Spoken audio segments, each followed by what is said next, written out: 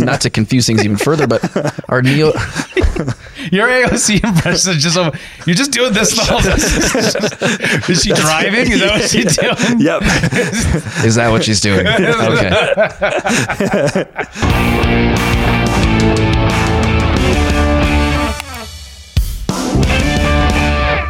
Hey everybody, welcome back to Human Reaction, your weekly source for independent commentary on news, politics, and culture, where it's always our mission to arm you with the tools that you need to cut through media misdirection and resist the mono-narrative. David, what are we talking about today? Ireland had some protests that turned into riots, which then sparked a debate around a bill to regulate the internet, specifically dangerous memes. So key parallels for both American discourse as well as global internet freedom of speech. And we're also going to discuss, in a similar vein, Michael Schellenberger drops a new hot record on the censorship industrial complex. And we're going to get into Seth Rich and other stuff like that later.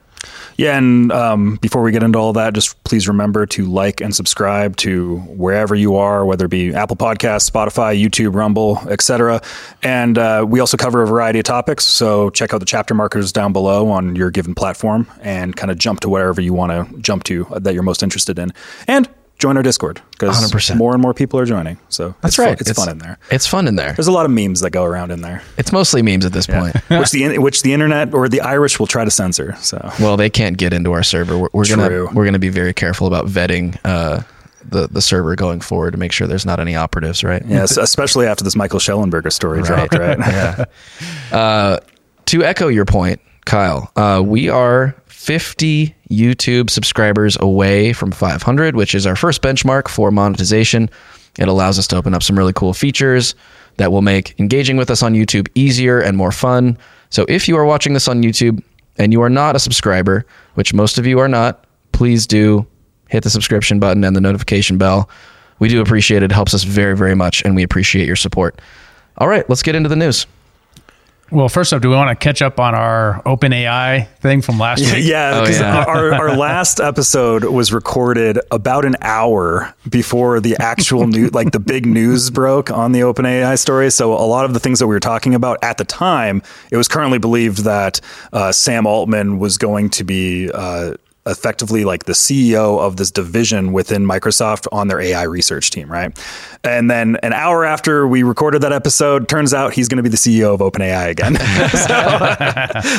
So our hot takes were not that correct. Well, I think that there's still a lot of validity to our takes, even though it's some outdated information, because like there is still an open partnership that exists with Microsoft. A lot of the dynamics that occurred with the decelerationist and kind of that civil war that occurred, all of that still happened. And a lot of people are kind of canned. And then all the most important people at OpenAI are back. So like, it's all still true. It's just happening at OpenAI rather than Microsoft. It's the asset and liability of having a weekly podcast, right? Because we can step back and not talk about the larger issues and not get bogged out in the details. But sometimes, you're going to talk about something and then the story's going to change before you can react to it. True. So if we were a daily, we could come out and do this sort of thing. Then next day, say, hey, that didn't happen. This actually happened. Right. Yeah. Just a different vibe for our show versus others. And I have to imagine the friendliness between OpenAI and Microsoft after this is they're probably pretty tight now. I have to imagine with everything that happened with Brockman and Altman and everybody over there, like they're probably quite appreciative of Microsoft throwing them a bone, or they were going to, and like.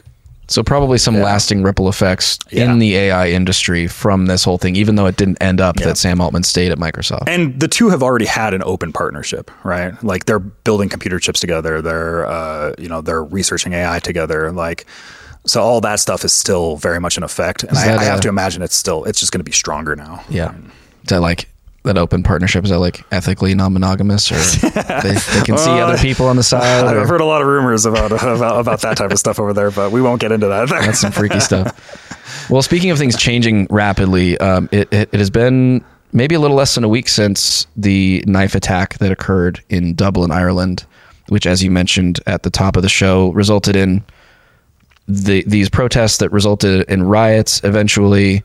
David, why don't you take us through what happened? What was the initial event that sparked all this stuff? And then what was the reaction from the public? So what happened was a female teaching assistant defended some students from a man attacking them with a knife, as well as several other folks who helped restrain the attacker. And eventually the police show up and got the guy. A lot of the dynamic here is a media dynamic, right? This is really the story is so many layers to it, because the finest and most, obvious like attack vector that the people who are most concerned about it are taking it from is the media is lying to you. And it's very clear that they are, right? They very specifically suppressed who the person was by their demographics because they were worried about, anti-immigrant black backlash. Like that's their argument. So they very specifically refused to say it. And then finally someone found out who the gentleman, no, I don't hate to say the word gentleman there. Don't want Conor McGregor to come after me. The dude, the asshole, sorry, that did the attack was Algerian and a refugee in the refugee program from Algeria, if I remember right, who had been in the country for 23 years, never had a job, and had been on public housing the entire time. And it came out as well, had a previous conviction of a knife attack a few years prior. Back in like 2005 or something like that. Okay, and so he was supposed to get deported, and then he got brought back in and got like on the fast track to a passport.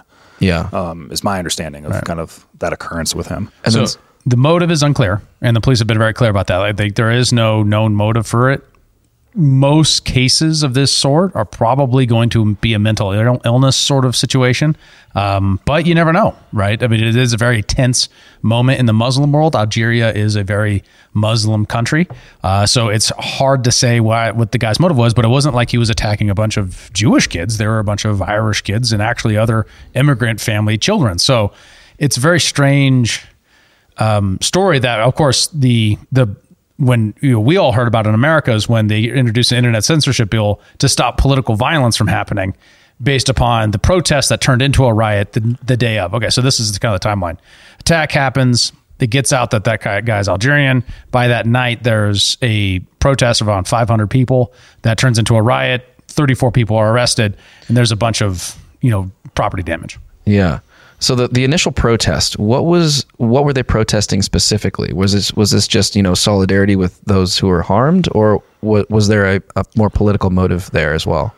It seems to me that there's been a lot of pent up resentment just across Ireland as a whole over the immigration stuff, the bringing in refugees, also just the general economics in the country, especially post 2008. The housing market is insane there, so you have kind of like a widespread homeless problem that's starting to occur there too. And I think there's just like a lot of pent up resentment. So when this happens, it's like the nail in the coffin, pot boils over type of a situation, right? Because you have an immigrant attacking Irish citizens, and then the Irish citizenry going, okay, we don't want this. We're frustrated about all these other things and this immigration issue that's causing some of these sticking points and turmoil. And so we're going to speak up about it. And there's the overall, like, Ireland's changing, our culture's changing. There's these NGOs basically like bringing in refugees here, and they're getting government housing. Like every building's got like 300 to 500 at these like facilities and stuff of people, especially after the Ukraine war happened. There's a ton of Ukrainian refugees that came in. So it's not just like,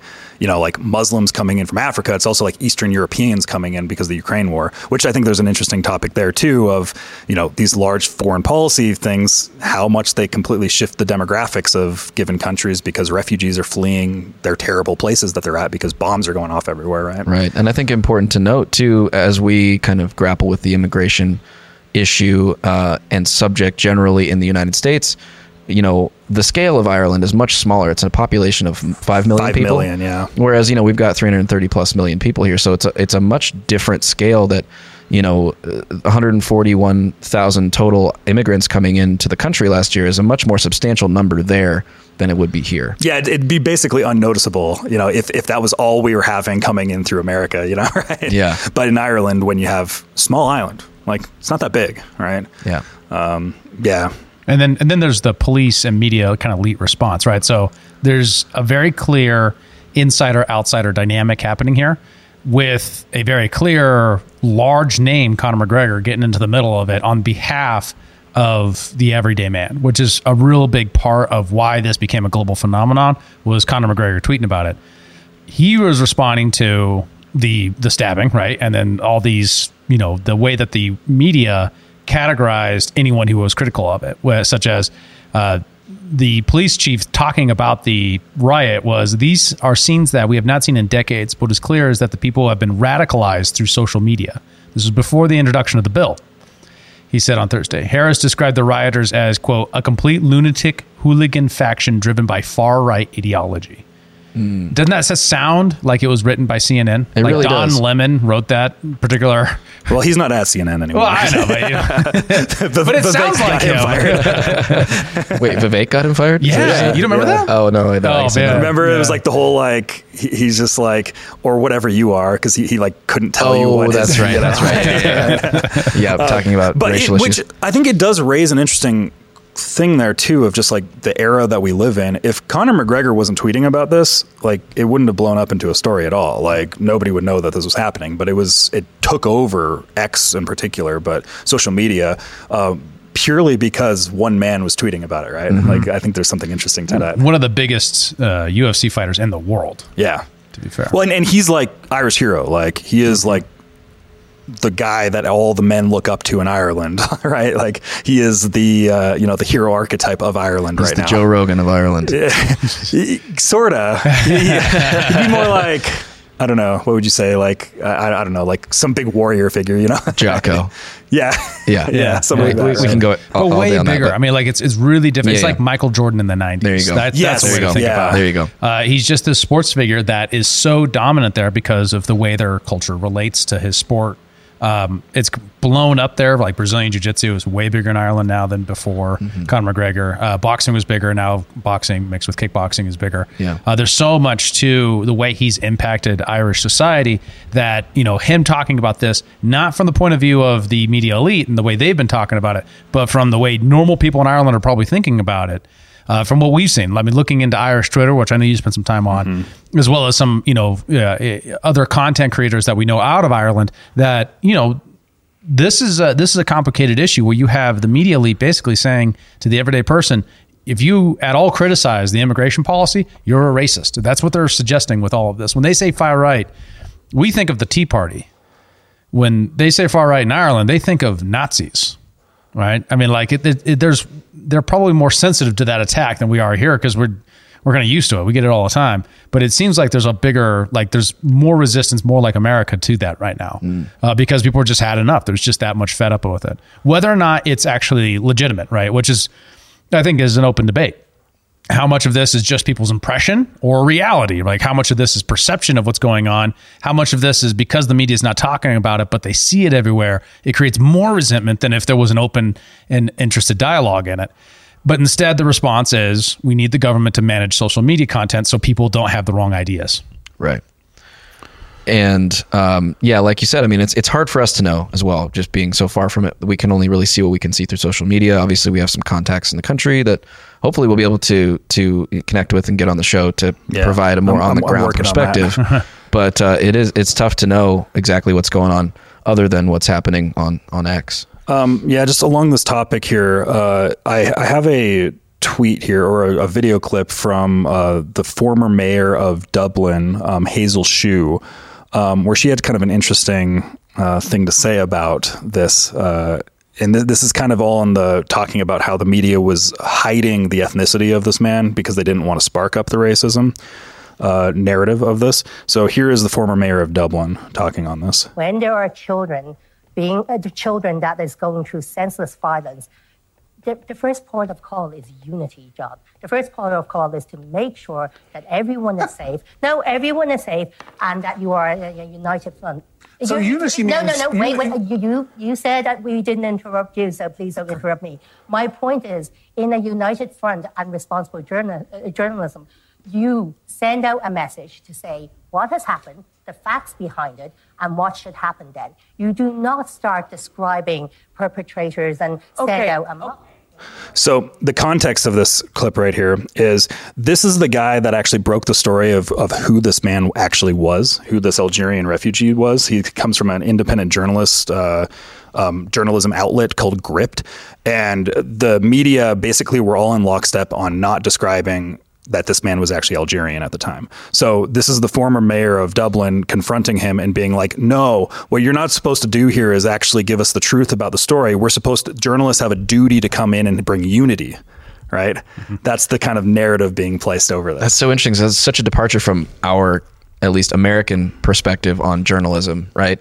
And it's just further example of the fact that this sort of censorship regime is a global phenomenon where it's now being, put on the public that journalists have to keep us from knowing all the facts. They have to tell us what to think, not how to think, which is exactly like the thing that we're trying to undo a little bit here, right? Right. It's troubling, to say the least, that they think that the average Irish citizen can't understand that, okay, this guy might be from Algeria, but that doesn't mean that I can just go ahead and then blame all Algerian immigrants for this act, or all immigrants in general. That's ridiculous. Well, it's okay. So drastically underestimating the intelligence of the general public is what elites do.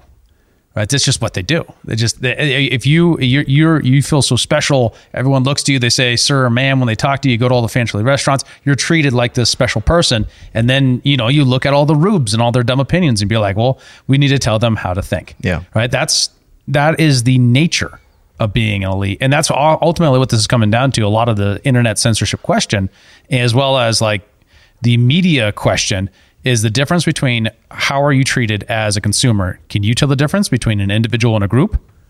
Right? Sometimes people can't, right? I mean, we talked about it a lot recently on ethnic strife and things like that in different conflicts around the globe, as well as in America, right?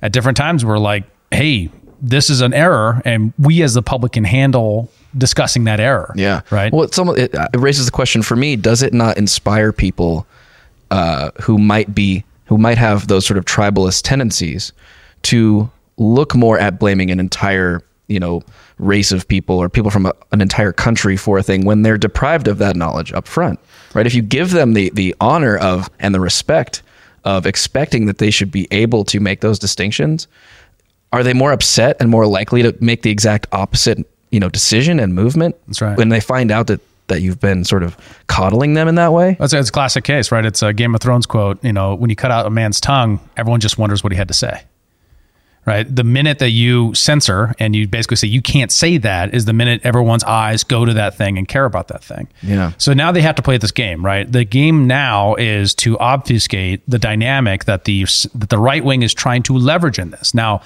for the right or wrong, this is given a tremendous amount of leverage for the right wing to say, hey, this system's broken, right?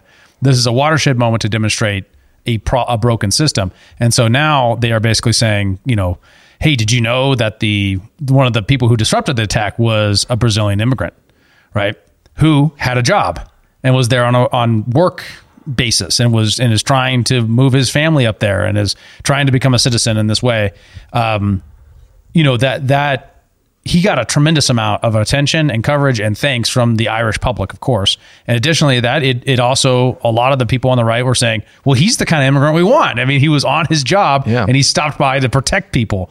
Not this guy who was effectively an immigrant welfare queen for 23 years without a job. Yeah. And, can you imagine? I mean, I can't imagine how broken your welfare system has to be where you get to the place where someone can immigrate there and then just take welfare forever. In America, you'd have to commit fraud to do that at least. At least there's a legal barrier there. This guy was doing it legally. That's wild. And I can't imagine the amount of resentment that would build for everyday people struggling for Irish taxes.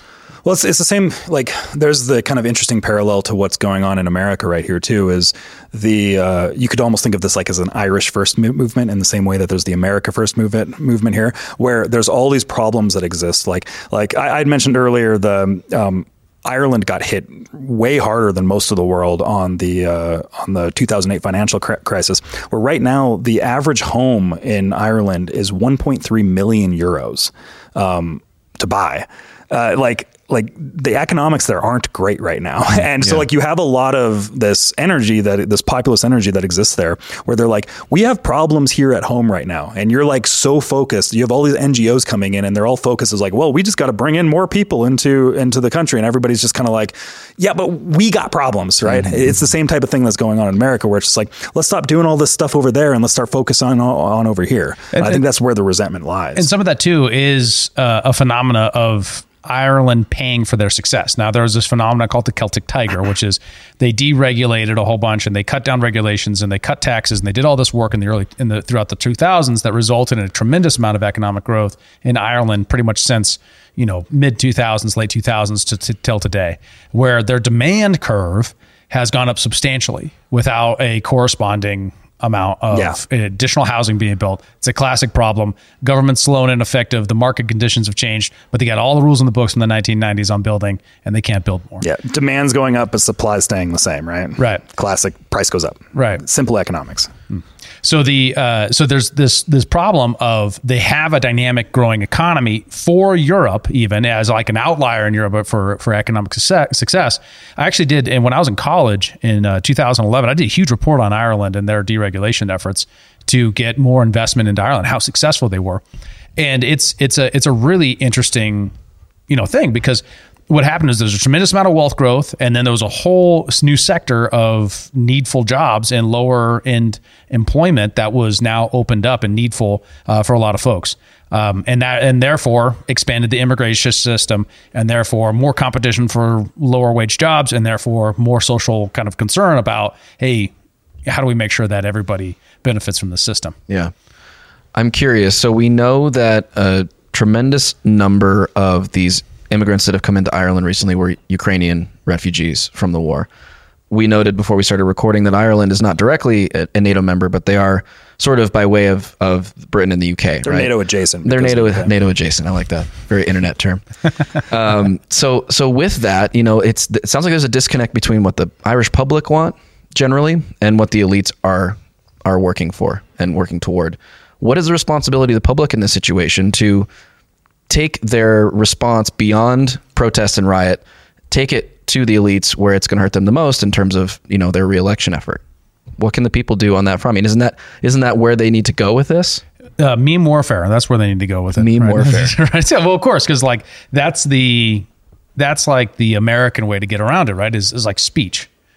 All right. I mean, the way we deal with our elites not taking on our issues is criticize them, right?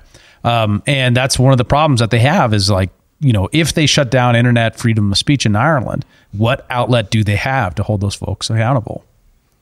Right. And it's a strange issue, right? Because populism works to the degree that populism can be constrained in a way to actually create good outcomes, right? And oftentimes it doesn't, because it's all passion without like logic, and you know what I mean? Yeah. So you want that combination of enthusiasm and passion that's backed by like solid policy reforms that can get you what you want at the end of the day. Yeah. And, there's been an effort in Ireland for a century now to get rid of all their censorship laws that allows the government to, put pressure on media companies and stuff like that. Obviously, in this case, this is a win for free journalism, where they were able to expose the deceit going on by the media elites in Ireland on behalf of the people. It doesn't always work out great, right? America, we had exactly the opposite problem. Right after this podcast that we did last week, we had the attack in Canada. I don't want to get into that, or do you got something else that you wanted to do that? No. Well, I was just pulling up a tweet from Late Libs of TikTok, basically showing that the police in Ireland have declared that the term Irish Lives Matters is racist and is now considered a hate crime. And there's some interesting community notes context of the UK police investigated the statement, "We will no longer accept the rehousing of illegal immigrants as a hate crime." So basically people saying that they're no longer going to house illegals is considered a hate crime by the police. It is interesting, the Americanization of the dialogue in Ireland, right? With Irish Lives Matter, for example. And then the corresponding, obviously fake news from Lids of TikTok on that being a racist term.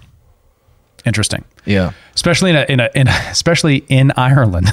Okay, so I get what you might say. It's like a distraction in America to say, you're trying to pull the distraction away from black people and put it onto white people by doing this. Like it's like an insecurity issue that the left is accused the right of. I don't buy that argument. I don't think that's their motive. I think it's subscribing a false motive. But I could see the point. But in Ireland, of course, the government should be concerned about Irish lives. Right. Well, you would think, hopefully. Well, and additionally, people should be able to say, I don't want to house people anymore. I did for see free on my tax dollars, right? Yeah. It's different if this was all voluntary, but this is using your tax dollars to house these folks. The mechanism should be a private charitable organization, right? At best, and then there are other concerns, right? I mean, are they liable if that person then commits a crime?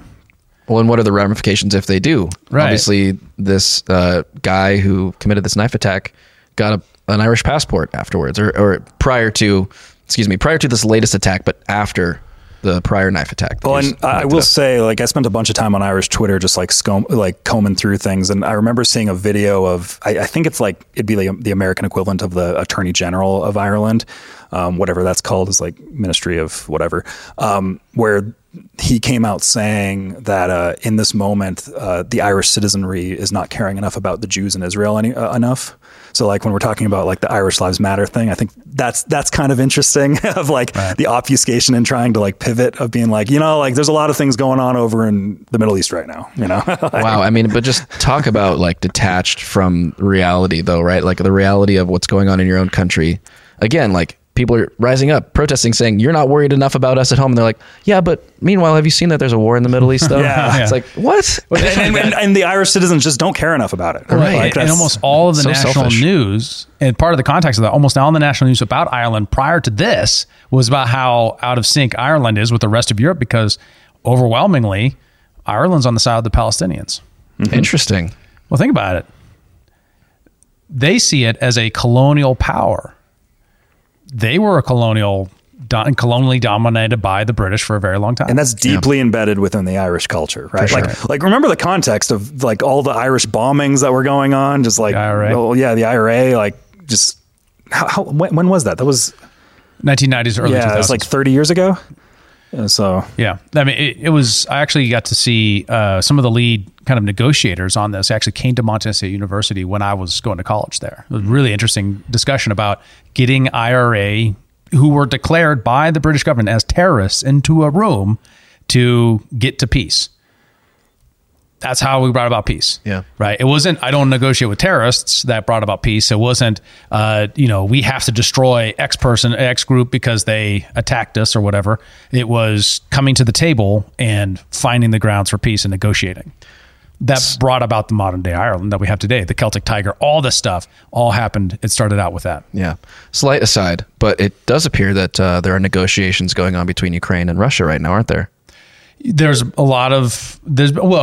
interesting when Joe Scarborough before Thanksgiving came out and said, I think, this war isn't winnable, believe it or not now. And we should probably work for peace. A year after everyone else was calling for it on the sensible realism and restrained right, these guys are finally coming to the table now to call for it. Yeah. Although I haven't seen any reports that there's actual formal negotiations. I saw I think I might've seen a headline on Zero Hedge about it. Ew. I'll see if I can track it down for you. Yeah, this morning was a little crazy for me, so I haven't going to check the news yet. That's all right. You've done a great job, and we appreciate you for all the work you put into the editorial schedule. Both of you guys. You guys are killing it. If you are a small business owner looking for exponential growth, you have to connect with Adam Thune at Intellectual Patriots. He will revolutionize your business game and help you get to the next level. Adam can streamline your business practices and advertising strategies to improve your bottom line. His expertise in data engineering means he can build you the systems you need to collect and analyze market data. His mission is to provide you with invaluable insights to fuel your success. From grant writing and business proposals to digital systems integrations, even AI management. Intellectual Patriots is a one-stop shop for cutting-edge solutions. Don't wait another second. Visit intelpatriots.com to learn more. That's INTEL Patriots.com.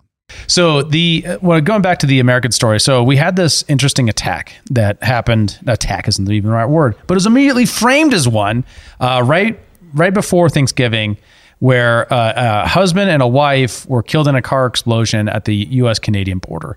And so basically what happened is Kurt Villani and his wife Monica, quote, a kind and hardworking couple who are closely tied to the Grand Island community and their family hardware business. Kurt's father started nearly 40 years ago. Their friend said Friday died in this car crash where it was like big ball of fire. There's immediately rumors about explosives. There's all these people saying, getting online and basically saying this must be a terror attack. At one moment, Fox News basically said they hadn't ruled it out. And so everyone reported this was a terror attack. the FBI, after the initial panic, basically found no connection to that before they actually figured out who it was, and it wasn't a Muslim couple. It was two white Americans. So Yeah. The worst example of this is our good friend of the show, Laura Loomer. Could you just show it, please? Yeah, 1 second. I'm just. All right, if you're on YouTube or checking us out on video, we got Laura Loomer's Twitter saying, breaking, confirmed Islamic terrorist attack near Canada border at Rainbow Bridge, Niagara Falls. Shut the border down.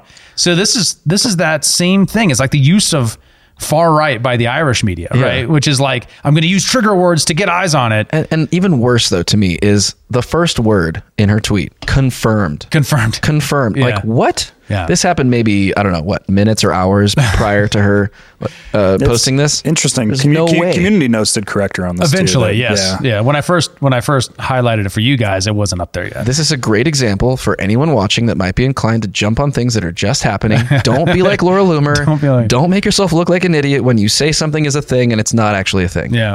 And to make sure no one can ever blame us for being the Vivek's fan club.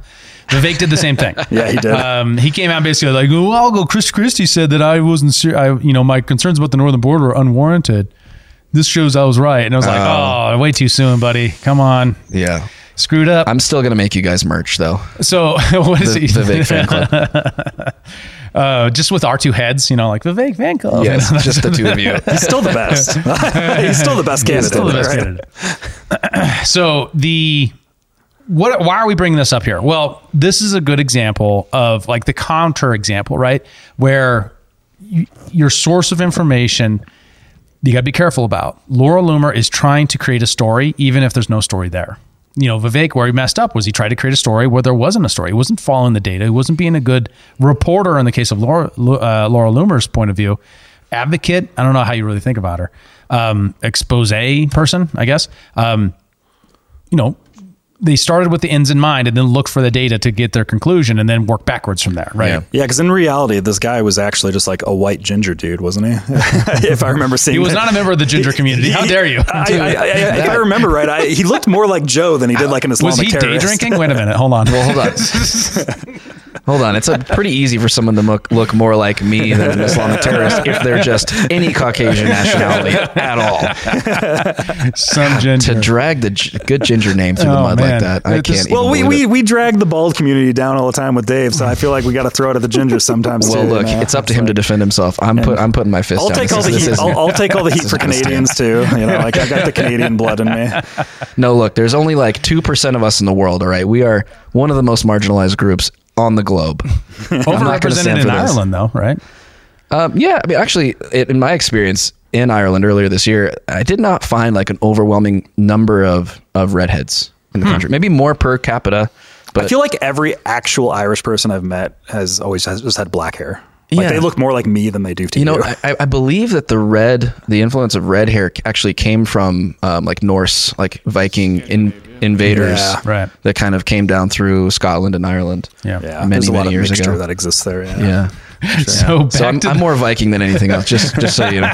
So the far right boogeyman narrative is also what happened here, right? So they were using Don Lemon like talking points to ostracize their own base away from now. Mental models here that I want to point out, some lessons to learn, because I think that this is like a really great example. There's a media manipulation technique to make the reaction of the story the actual story rather than the underlying cause, right? So if they say riots in Ireland, but they never say why, flag, you're being manipulated, right? Even worse when it outright lies to the public and the narrative, to avoid a narrative they think is toxic, what they do is they cover that up, right?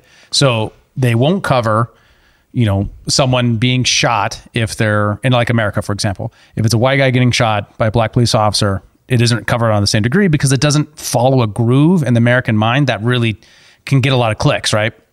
Where the opposite will get a lot of clicks. So there's a financial incentive. There's also a narrative incentive, right? If you're Don Lemon and you want to create I don't know why I'm beating up on him so much today, but if you want to create... He lost his job like a year ago. I know, just beating him up, man. Punching up at Don Lemon. Wherever you are, Don, coming for you. Should have started a podcast. we'll have you on, buddy. This is your formal invitation, Don Lemon. Come on and defend yourself. But if you want to create a narrative, what's that? Him and Cuomo. Oh, shit. Former. Sorry to keep interrupting you, Dave, but the former governor Cuomo, he does have one. Like, and the other guy was we had him on as a clip. Yeah, right. Him and Vivek were on that clip. Yeah, Chris. Anyways, so I forgot what I was going to say. Oh yeah, if we're trying to create a narrative that the police are like targeting black people like in a genocide, if that's your point of view about the problems in policing, you're going to emphasize one story over the other. That's the story in America. Well, this is the inverse story for Ireland here. So mal versus misinformation is huge across this, and like knowing the distinction here is really important. Can we recover that distinction for everyone? Right. So they were categorizing it as misinformation for censorship purposes, right? All the legislation in Ireland for censorship is supposed to be about misinformation. What they're introducing is the malinformation component of it, which is saying the wrong thing, right? Having the wrong ideas about the information. That's malinformation. It's all a bunch of jargon. Mal is about having the wrong opinion of what happened. Misinformation is intentionally reporting something that is incorrect. Right. And the reason why I bring this around is because of this exchange that we have that's constant in the dialogue. And this is from Kyle. This video is from the same debate that you had up earlier, but it's that guy responding. And I think it's a really great point from the point of view in distinguishing between when does journalism have a responsibility to give all the important information, because you're not responsible for creating public opinion. You're supposed to, be reporting on what happened. He seemed to be listening to. Whipping up fear, she says, after 3 school children were stabbed on the streets by somebody who, frankly, should not have been in this country. Should not have. Let me finish the point. An Irish citizen, yes, but somebody who was reported by John Mooney in the Sunday Times, came here in the year 2000, was issued with a deportation officer and appealed it successfully and was made an Irish citizen. And according to the Sunday Independent, has never worked a day in his life. And it's not the first incident. Let me finish this point. Ryan Casey, the boyfriend of Ashley Murphy, asked a very reasonable question in court in his victim impact statement. When he said, how did somebody... Are you going to just talk? No, because you didn't cover it when it happened, so don't cut it off now. We did, actually. What he said was... I just want to go back, because your website, John McGurk, has received a lot of criticism this week. For reporting the news. For choosing to highlight the nationality of the suspect in this night attack at a moment in time when there were hostilities in the city centre. I'm wondering, in what way did you feel his nationality had a bearing on this incident? It was entirely relevant, because as subsequent facts have shown, he was somebody who came here, was given citizenship after being issued with a deportation order, and has never, according to the Sunday Independent, worked a day in his life. It is relevant because of what happened with Joseph Puska, what happened in Sligo with Yusuf Palani. It is further relevant, I would say. I mean, it's fascinating that I'm being asked this question, because no one is saying the story was untrue. Essentially, the story... No, I'm not didn't say it was untrue. I asked you what its relevance was. Yeah, it's essentially the position now seems to have gone from, we're worried about misinformation and disinformation, to all of a sudden you can no longer report true information, or you're whipping up fear. And so I would question, you're a fellow journalist, we're discussing journalism. I would question you, what power do you have, Ciara, or any journalist have, to decide what fact the public should or should not know? Well said. That was perfectly well said. Quite true. What power do you have to decide for the public what they should or should not know? Like that, as editorializing, I'm always reminded, if you read Seymour Hersh's biography, one of the things he says is Americans would be far more educated about all things happening if editors weren't a thing. Right? Because editorializing is the problem, is his case, right? And that's just one of the great reasons why Substack and the internet and all these things are there, because there's no editorializing between you, the reporter, or you, the analyzer of what's going on, and the public. There's no intermediary, and that's part of the beauty. And then lastly, the last mental model, selective curiosity, right? And this might be a new one for me. Selective curiosity. So when crime exists, there's a deep need to understand the motive to understand the crime. Some cases we really care about that. In other cases we don't. So take the Black Lives Matter protests, which is a result of a black man being killed by a police officer. He was high on some stimulants at the time, and whether or not his heart failure was directly due to the position he was in, which for me, from a point of view as someone who does, grappling martial arts, I could understand that it would be painful but not deadly. Additionally, that he was on his neck for a very long time, right? So a lot of people had a lot of disturbing stuff about that. That said, there was this huge reaction to a singular incident that was tremendously damaging for many cities across America. And the overwhelming response by most of the members in the media were, what are the motives that would cause people, what are the underlying things that would cause people to go rob this store or to burn down this bar or to do the things that they were doing in these individual circumstances that resulted in all of this in the summer of 2020, one of the most violent summers we've had in decades. Mostly peaceful, though. Summer of love. And did they ask that question at all when it come to Ireland? It was, no, I can't believe the far right has risen up in Ireland and they're going to overthrow the government any day now. And it was like a January 6th like parallel when it was 32 arrests compared to an entire summer of destruction across America when everyone was rightfully saying, and then this is my point. I think we should be curious in every case. I'm not saying they shouldn't be curious in the Black Americans case. I think, that's curiosity is warranted. I think sometimes it's manipulated. I think sometimes it has all kinds of problems. But in the Irish case, it's also equally valid to question, why do people feel this way? Absolutely. I mean, understanding motive is a part of understanding what gets people to do anything in life, not just commit crime. Right. And knowing, why they feel, how they feel should be the number one objective of the leaders of a country.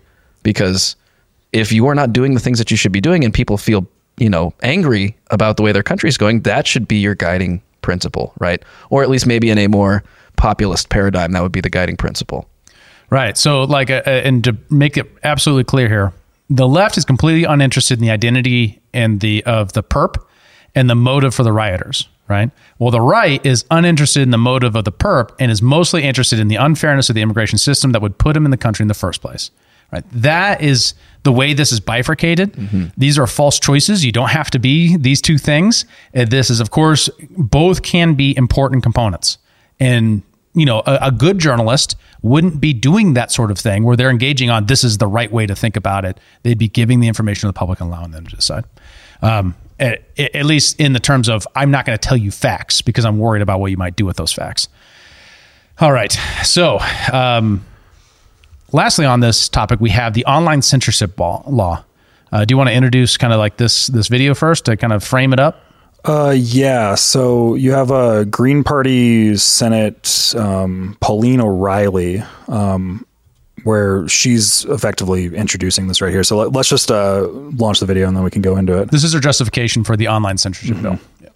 When you think about it, all law, all legislation is about the restriction of freedom. That's exactly what we're doing here, is we are restricting freedom, but we're doing it for the common good.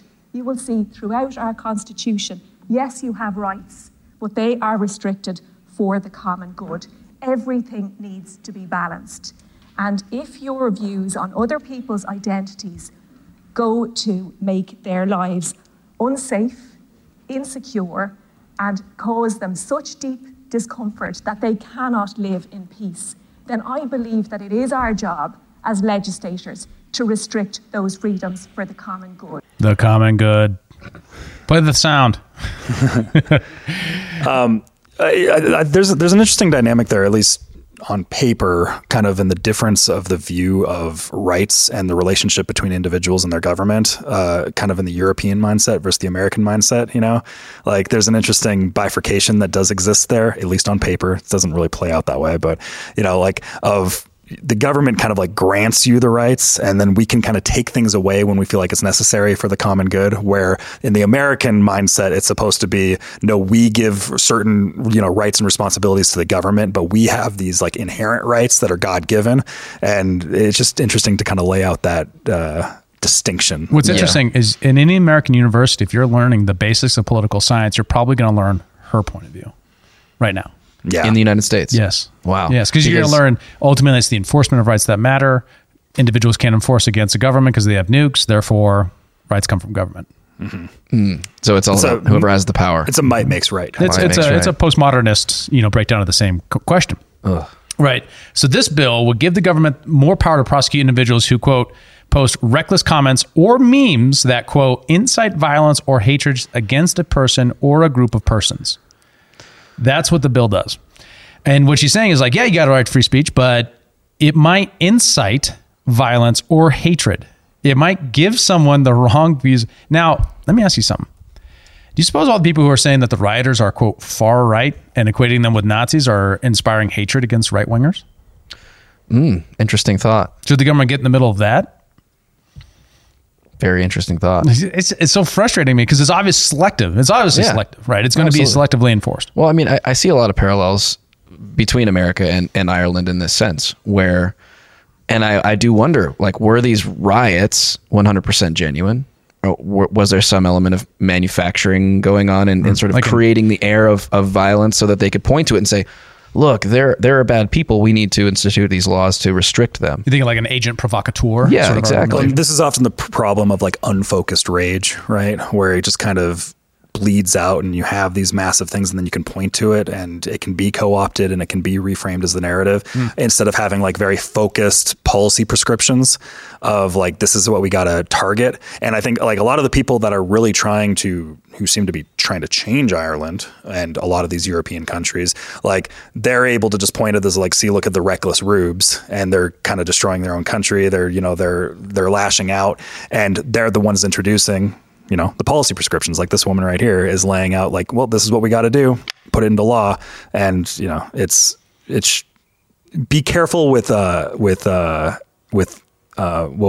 the word? What did I just say? Like the rage, like be careful with the unfocused rage. Yeah. That's the word I'm looking for. It's one of those difficult things, a great parallel. And I keep on going back to this because it just works so well to kind of try to get this into the American ear is Black Lives Matter.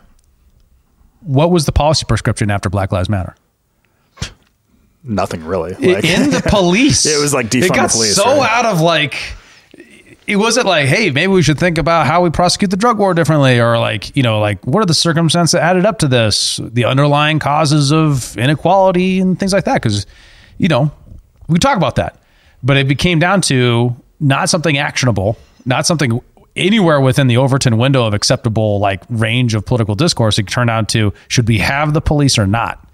Which is a situation where no one wins at all because no one gets a policy. The only people who get the policy that they win is the people who said, we still have police.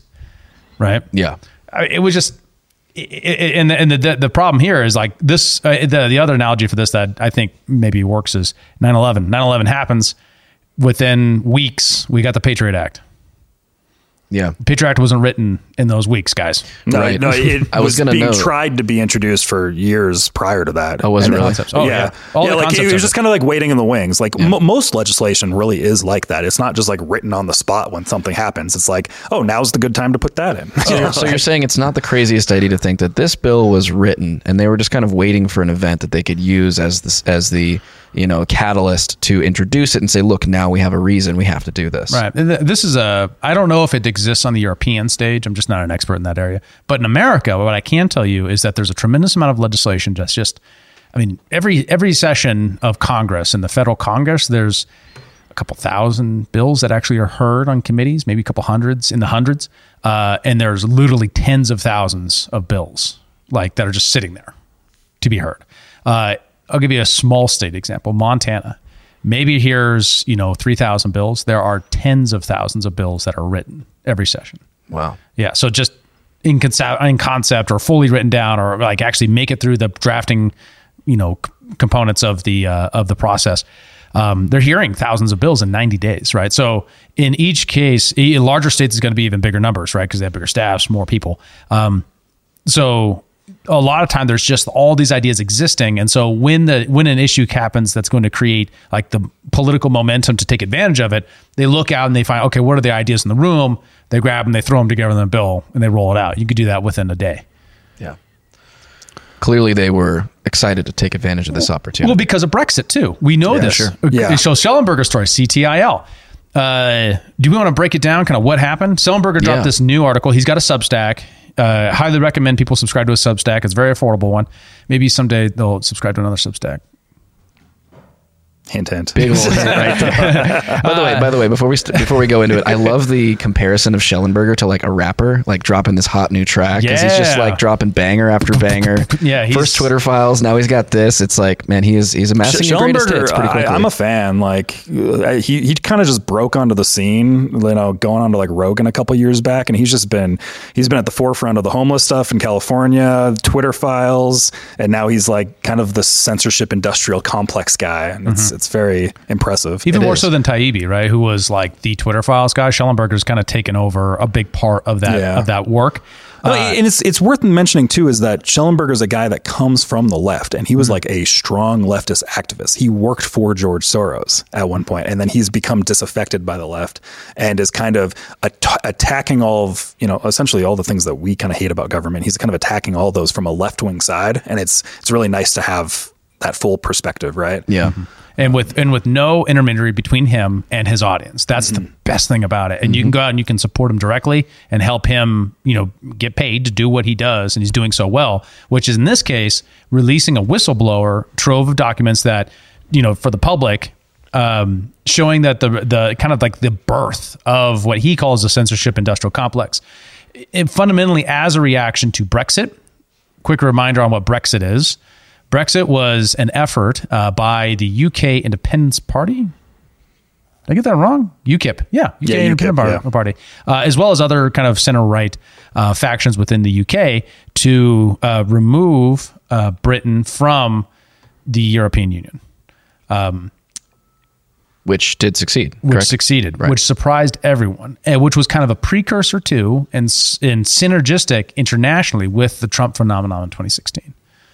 So when Brexit happened, a lot of right-wingers went like, whoa, how did that happen, right? Because the EU was seen as kind of like the final stage of globalization for Europe, and then all of a sudden balkanization was happening in their midst, right?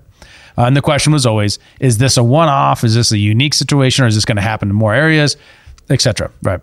And then the Trump election happened, right? And so there's this bubbling up phenomena that is the internet. And what's happened is around that time is a bunch of people who are all connected with the military industrial complex. We're talking about the Department of Homeland Security. What are some of the other ones? Kyle, who am I forgetting? NSA, FBI, a whole bunch of other ones. Tons of NGOs. Yeah, the NGOs is an interesting one here because very specifically, these are NGOs created by the Department of Homeland Security. Hold on. What does NGO stand for? Non-governmental. Well, let's remember. What? An NGO created by a government. Well, you remember, like I broke this down several months ago on the podcast of how the censorship apparatus kind of moves, and it starts with like DARPA, CIA gets funded into these grants for NGOs that then put out the research needs at universities where they're essentially training like censorship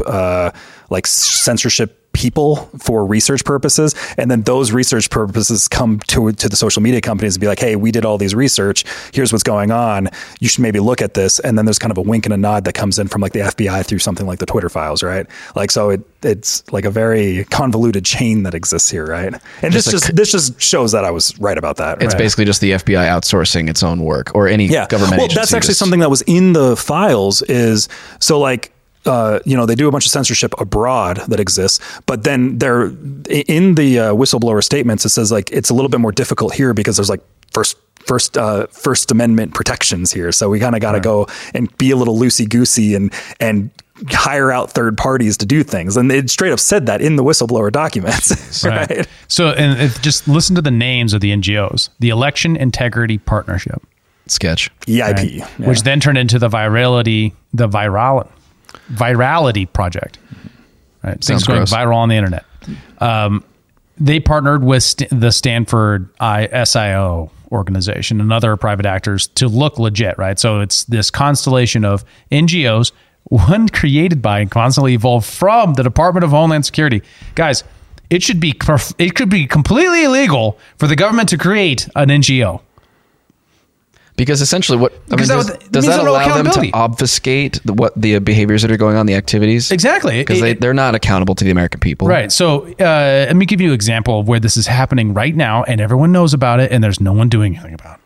After the Snowden revelations, there was some reforms that happened to basically trying to end mass surveillance, or at least curtail it substantially to suspected individuals versus like gathering all the information. What happened was some of those reforms happened, and now it is known and has been reported repeatedly by Cato, Reason, and the people most interested in privacy, NetChoice, folks like that the NSA and the FBI and the CIA and all these three-level groups are now purchasing data from private actors rather than just collecting it themselves and saying, "Oh, well, I'm purchasing it. It's just like office supplies." And of course, the government can buy office supplies, right? As if your personal information. Yeah, just third-party data brokers. So now the NSA can say, "Oh no, we're not collecting, your data. We're not actually collecting it. We have it, but like we're just buying it from someone else who's collecting." Yeah, they're not the ones doing the collecting, right? Fucking Therefore, assholes. it's okay. Well, and it's Take it easy, Elon Musk. Go fuck yourself, NSA. I do have that queued up actually. Be another good sound button. Yeah, right? we actually need that. We need the Elon go fuck Buy yourself. us one of those sound things. Look, if you guys can help us get, what is it, like $200? Yeah. We should just do like a GoFundMe or something for our soundboard. well, and we didn't actually, I don't think we actually said what the CTIL is. So the CTIL it's called the Cyber Threat Intelligence League, which is a group of US and UK military and intelligence contractors, which started this project voluntarily. Like it's like a bunch of people that just like are agents for the CIA and are agents for the NSA and are agents for that all kind of came together voluntarily. Our powers combined. Yeah. But it's like they just collected this network together. And part of the goal of this is to bring all this stuff forward so that they could eventually integrate it into the government and get all the military contracts, right? So it's a money scheme. Essentially. It makes total sense to me. It's like, we have all this research, we need military contracts, let's formalize this into the government. Right. But first we need a cool name. What are we going to call it? The Cyber Threat Intelligence League. It's like very Justice League, right? It's like the Avengers coming forward, right? There are pictures of all of them in capes. I can see it now. The team picture, they're just like standing there looking all DC Comics. You got to paint the picture of their origin, which is also in the release documents, which is a whistleblower alleges that the CTI League was formed by a former British intelligence analyst who was in the room at the Obama White House in 2017. This would have to be very early 2017, when she received the instructions to create a counter disinformation project to, quote, stop a repeat of 2016. Oh, so this was direct. We're talking this is like January 2017, yeah. right? So Oh. it's like before. It's like when Trump is Trump elect. When he's Trump elect. It's when Trump is president elect. Right? It's the office of Trump now. Trump won the Trump election. So it's when he's president. It's Commander Trump. And part of this too is so. The whistleblower kind of laid out like what the targets were. So in the 2020 era, in spring 2020, when COVID was happening, when the pandemic was going on, you have they wanted to target anti-lockdown messaging. So these are quotes here. Things like "all jobs are essential" was targeted. How dare they say that? We won't stay home. Sounds Open racist. America now. How could Hashtag free California. Horrifying. Like these were things that were subject to attack, and then they would put it in spreadsheets and would keep all the individuals saying these things and have all their bios there on spreadsheets. Yeah. Oh, I'm certainly on that list somewhere. Oh yeah, me too. Heck this is the era when I got banned from everything. Right. That's interesting. This was like proximate to that time. Like post 2020 or like post 2020 election. It was like 2021 is when I started getting all my bannings and stuff starting to happen. But yours went further than just social media, right? PayPal, Airbnb, like so Uber. Very peculiar that you would have been banned from all the things at once. It's as if there was some sort of, collective communication. Yeah, most of my going on social between media them, has happened the week of the 2020 election is when I got hit. Like it was literally on election night when I realized my Facebook was banned because I had somebody telling me, "Hey, you should look at this Facebook post," and they sent me a link, and then I got this thing. This account has been permanently suspended, and there's like no way you can get it back. Like there was a message on there. I was like, what? on election night. Yeah, but I think it probably happened prior to that. It's just I never was on Facebook because they didn't want you spreading disinformation to potentially so it was like influence voters. Whatever too spicy, just red hot radioactive memes. Well, they can't censor this. But podcast. I wasn't using Facebook is the crazy thing. But it's like everything got hit, right? So like my Instagram, which is owned by Meta, right? Well, now has always been the question: is a couple of things. One, how come the the Trump administration didn't put a stop to this, right?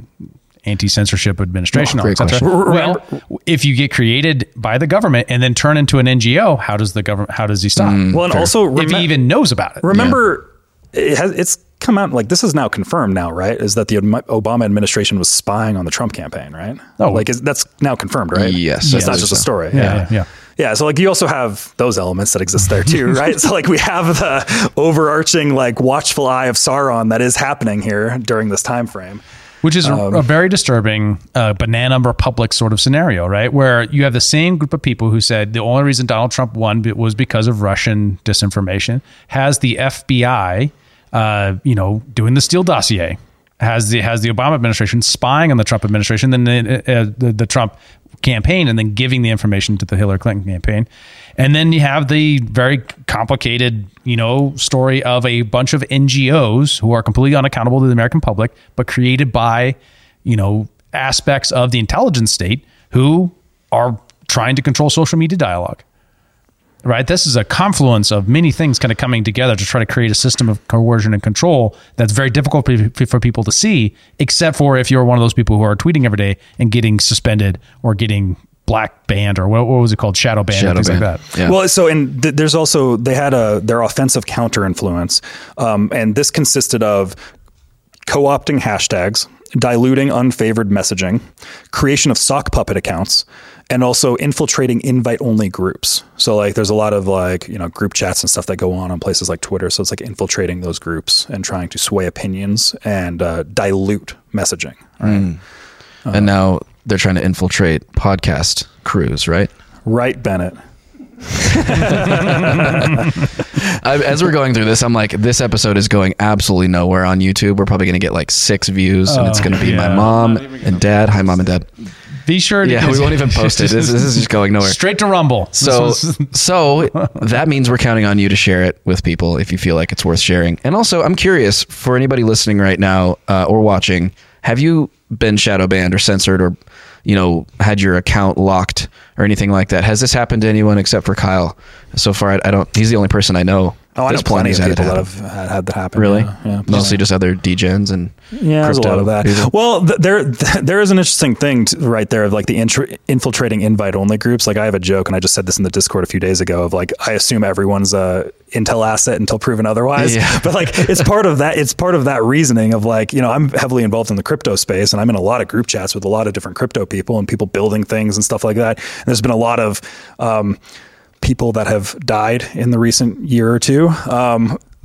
Straight up after founders and stuff. Yeah, like straight up tweeted out that their girlfriend's a spy, and like that stuff, and then they died afterward and get washed up on the shores of San Juan. Like that type of stuff. And so like that type of stuff seems very real to me. Like that is a concerning thing. So when you have this infiltrating invite only groups, you're just kind of like, be careful who you talk with online, right? Yeah. Like Will all this have a chilling effect on speech, on people's willingness to speak their true opinion on the internet?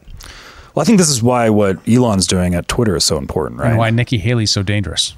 Yeah. We talked about that last week, I believe. With Liam, because she's pushing for everyone to be unanonymized on the internet. You should have a verified ID on the internet, which means just like, and this is maybe a nuanced point, but they kind of already have a profile on everyone anyways. Even if you have a screen name, they can attach it to all sorts of different IDs on your cell phone or your various devices or your IP address. Like, the pseudonym that you get to use on Twitter or wherever isn't really like a layer of protection so much as it is sort of like a symbolic understanding of like, at least we still have this ability. Yeah. In my view. And it just, what it does, each one of those steps increases the investment rate that you need to get to be truly anonymous, but you can still be truly anonymous on the internet. Yes, right? That would be an interesting episode to do on like what it would actually take to be in some way generally private and anonymous on the internet. Yeah, we should get an expert on that. I know a guy. Oh, I'll have him in. That'd be fun. If he's willing to unanonymize himself on bring a podcast. him in. Don't just put on an anonymous mask. I love it. We've got one. I know of a kind of like an influential figure on Twitter. I don't know him personally, but I wouldn't be surprised if we could get him. Who is like this guy basically, so maybe we could reach out to him. I think that'd be interesting. If you want to hear or see an episode like that, go to our Discord, talk to us in our Discord, let us know what you want to see, because we want to provide more content like that. Yeah. The IMF put out propaganda to explain to the plebs what inflation is. They didn't mention the money supply. I wonder why. The Biden administration bypassed 26 federal laws to build additional border wall in South Texas. Somehow they still managed to blame Republicans for this horribly racist act. A Pentagon official was charged by federal authorities with promoting and furthering an illegal dogfighting ring in Maryland. The Republican caucus did not appreciate the characterization. For all these stories and more, join the Discord. To let us know what we should cover in the next episode of Human Reaction. Just in relation to what we were saying, because we were saying like it's a pretty big deal what Elon's done with Twitter, right? I think there is an interesting follow-up here. I found this compilation video of people who are basically saying F you to advertisers that are pulling out. And it's not just Elon, it's people like Dana White and Tucker Carlson are in this video, right? And because Elon kind of had a viral moment a couple days ago talking about the advertiser pullout, which I think does link into this type of thing right here, where it's such a big deal what Elon's done, where he is having to go through like lawfare and he is having to go through these massive boycotts and kind of like the nonsense that the ADL is pushing on him, which we've talked about before. So it's just like all because of things that he's tweeted or said. Yeah, and it's like it's not like if he was just acting like Mark Zuckerberg and having everything just being similar to Facebook, he wouldn't be going through all this stuff, right? Like I think it's very clear. And important to note that like a guy like Elon in his position of wealth, power, and influence could take an easy route and just start a company and make money and could just keep making cars. The path of least resistance and not cause a lot of commotion, but he is, and that's really interesting to me. Yeah, so here's a compilation video of people talking about being blackmailed for money, kind of. And one of our big sponsors called and said, take that down. You know what I said? Oh, fuck yourself. This is Dana White. Yeah. Well, fuck you. On Theo Von. Don't ever fucking call me and tell me who to vote for. Yeah. And if your recourse is, you're a bad person for not believing me, fuck you. That's my response. Fuck you. Blackmailing with money? Go fuck yourself. Go fuck yourself. Is that clear? Is that clear? Sure, this is a family show. How could you? Yeah, we should probably put a disclaimer on this one. Not for the children. Don't listen to this in the car. But there's an interesting dynamic of like, you know, Tucker Carlson, Dana White, Elon Musk, very influential figures, very rich figures. The radical right. The radical right. Right. It's meant to be like it's a tactic, right? There's a divestment tactic where what you say is we're going to go after not the platform but the advertisers of the platform for doing wrong thing or having the wrong policy or whatever. And it's a legitimate tactic, right? It's a legitimate tactic to say, hey, I'm going to try to use my speech to try to damage your reputation in this way because I feel like you're doing something wrong. I think it's not as good of a tactic as, for example, like actual argumentation and, you know, freedom of speech that way. But it's not like illegal. It's just, if you do a lot of that and there's only one side has ever heard on that, what you're going to get is a mono-narrative, which damages free speech overall. Right? Yeah. So if you only have one side that's able to say, hey, especially in willing to say, not just, hey, this, I disagree with this, but rather, I disagree with this and I think it should be it shouldn't be allowed. And I'm going to try to damage your reputation for saying things or doing things.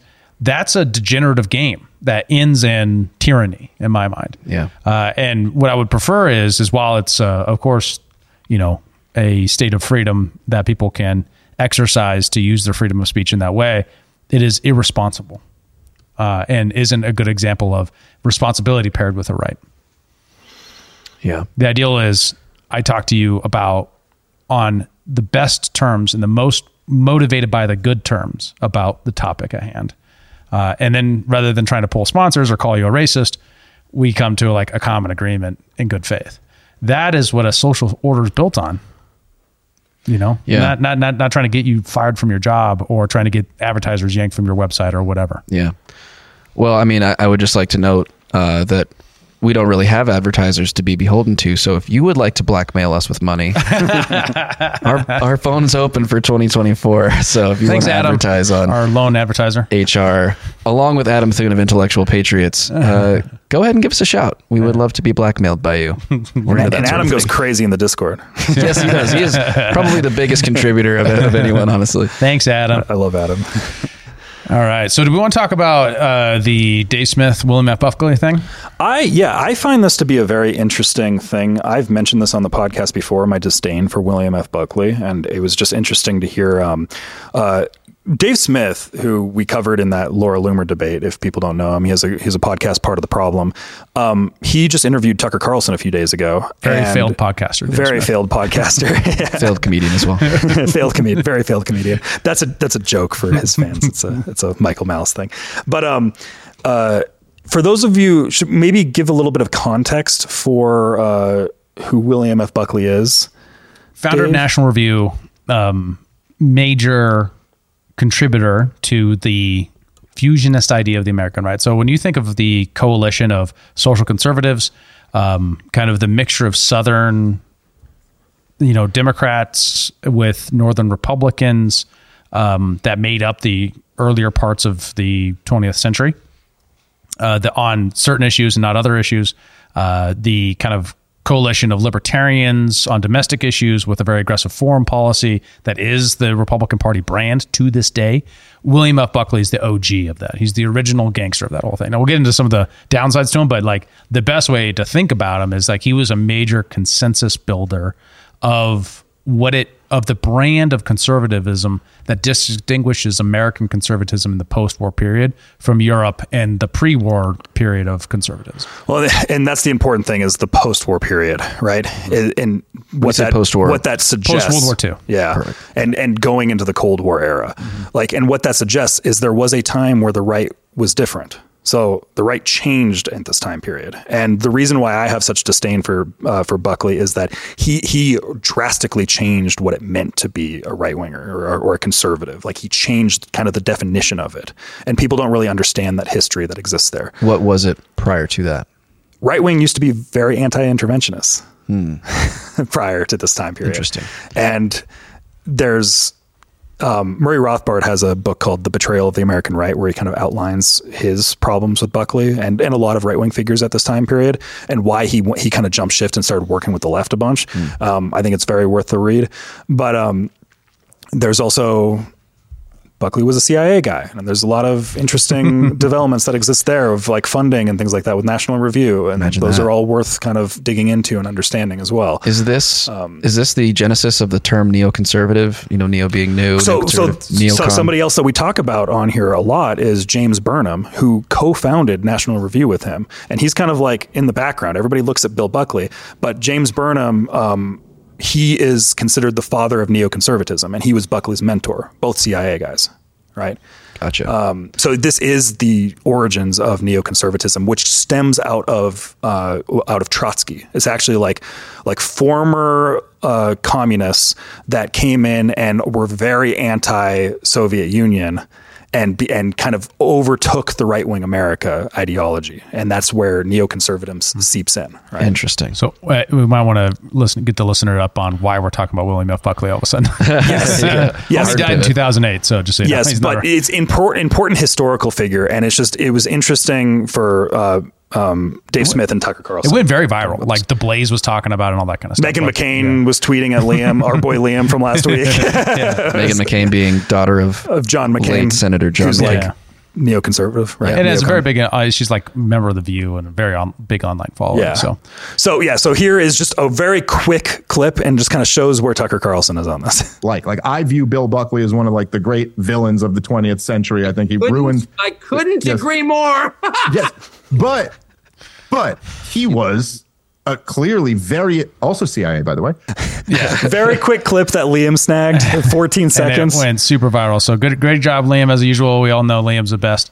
But the question is like, I'm very curious about Tucker's comments about Bill Buckley. Like why does he agree and how does he agree? That's a very interesting one because, of course, Meghan McCain came out and basically said, well, did you know that he named his son Buckley? And, this is like obviously showing that some kind of act on Tucker's case. But it turned out that it was actually named after his brother, Tucker Carlson's brother. That's what he named his son after. So but his brother was named after him, though. Yeah. But that just means his dad was a fan of Bill Buckley. And like a lot of conservatives are. And even if it was true, it demonstrates the evolution, right? I mean, why the guy is such an important figure is because he had one of the number one shows on cable television, got fired for having too much of a populist opinion. What I mean by populist opinion in this case is that he was too skeptical of the media elite in America and got fired for it, and then went to Twitter and became the biggest show in the world. Yeah. Well, and it's also interesting that political evolution of Tucker Carlson was talked about on this podcast. Very, very worth listening to, where he was saying that, he was a TV personality, like in the news at the time of the Iraq war, and he was parroting everything else that everybody was parroting. And then he went and covered it in Iraq and went to Iraq and saw it. And then he came back, and this is kind of going in with your mental model of like the strange lack of curiosity that people have. He came back and was talking about it with all his like friends in the media and stuff, and they all seemed like surprisingly uncurious about what he was talking about, and like he like lost friends over it, of like he changed his mind about the Iraq war after going to Iraq. Right. Yeah. And that shows I think a high degree of like intellectual honesty, of being able to like grapple with understanding that you've had an opinion that you now realize was maybe misguided given new information. Mm-hmm. I thought it was really, really interesting. And one of my favorite parts actually from that interview, which I think is great and everybody should go check that out, watch Dave Smith's interview with Tucker Carlson, was where they get to talking about how the ABC reporter who had the Epstein story like all queued up with like all the information, tried to get it pushed through on ABC for years, and then ended up going, basically the story got spiked by editorial. Ultimately, she ended up losing her job. She ended up going through like a sex scandal and some stuff, all because of that. And it strikes to your point you mentioned earlier about how without editorial, the information the public needs to be well informed would be out there. Her name is Amy Robach too. Thank you. Yes, I was blanking on that. There's a great video of her basically in a hot mic moment saying, I had this story. I had it way back and we got cut because we didn't want to lose access to the royal family. Right, because the Crown was a little upset that Prince Andrew was implicated in the Epstein scandal.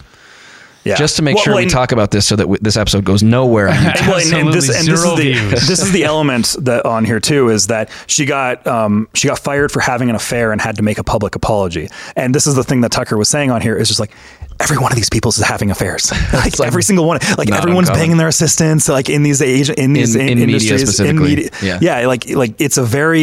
This is a very much a common thing that exists within politics and media and stuff. Like it's very incestuous like this. Which meant that was a punitive measure levied against her specifically because she went against the grain with the story. Well, it's the same thing. Like, remember when Megyn Kelly got fired from her job? It wasn't from Fox. She ended up being on like a NBC morning show afterwards, and she made a thing, something about Halloween costumes and like blackface or something. She made a comment, and it seemed very clear that they wanted to fire her at this point because she's a right-wing person and all this stuff. And then it was like that was the thing, and then she had to go on like a public apology tour, and then she took the like $20 million and dipped out and started a podcast. Yep.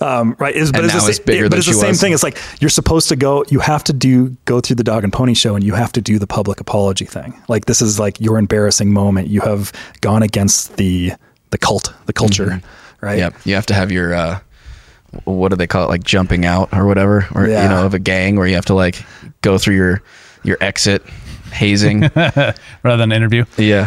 So the interesting dialogue that then happened after that is like, why would anyone have criticism of William F. Buckley, right? So we kind of hinted at that. Of course, CIA connections. One of the questions, this is the time frame of Project Mockingbird, right? Which, to remind folks, is the CIA as well as the FBI's involvement in manipulating the U.S. media in order to drive support of the Cold War. It's kind of interesting. War in Vietnam, war in Korea, suppressing the stories going on in Guatemala, all of our operations across South America, which was very, very visible to the international public, was completely unknown. If you talk about, hey, did you know that there was a guy named Godal in France that we tried to assassinate repeatedly throughout the 1960s and 70s? I had no idea. Why? Yeah, because we didn't like him. That's it. What did he do? That's the whole thing. He was too lefty, too much of a lefty, too close to the communists. So we tried to kill him. The French president, right? And this is known now. And at the time, it was known broadly by the European public, but Americans have no idea about it. Why? Project Mockingbird. That's why. And it was effectively ended, right? And the Church Commission after Watergate, because the same cats who were doing, the coup in Guatemala or trying to do stuff on behalf of United Fruit in South America throughout the 1960s and 50s, they got caught into Watergate, right? So a lot of those same cats end up getting in trouble, but not all of them. And you find things with the Kennedy assassination and stuff like that that are also related to all those cats. Really, you got to look at is a great book called The Devil's Chessboard by I can't remember the guy's name, but it's a biography of Allen Dulles, who was the guy who started the CIA from pretty much when it was the original World War II version of it. He worked in it, and then when it became the CIA, he was first director under Eisenhower, going all the way till he was fired by JFK for the Bay of Pigs. It was written by David Talbot. David Talbot, who's a super lefty, by the way, doesn't at all agree with my vision of government, but is very clear on this issue and has done a lot of great research. So the whole point I was making there is, why would William F. Buckley, people just now started becoming around to the fact, or a less than religious view of William F. Buckley? How about that? Well, when you look at the brand that we currently have of a super huge warfare state, advocated by Nikki Haley, versus a more restrained, foreign policy defined by, what takes care of America first, not the global war, like the global situation. That difference in vision is the difference that traces itself back all the way back to the 1950s with the founding National Review. It's always been a threat in the right, but the reason why it's been suppressed from 1950 till Ron Paul was William F. Buckley. That's maybe another way to understand it. Yeah, and Buckley, I have a tweet pulled up from Liam, but he's just taking a quote directly from Buckley's book, which this is kind of the shift in the right-wing view of foreign policy, right?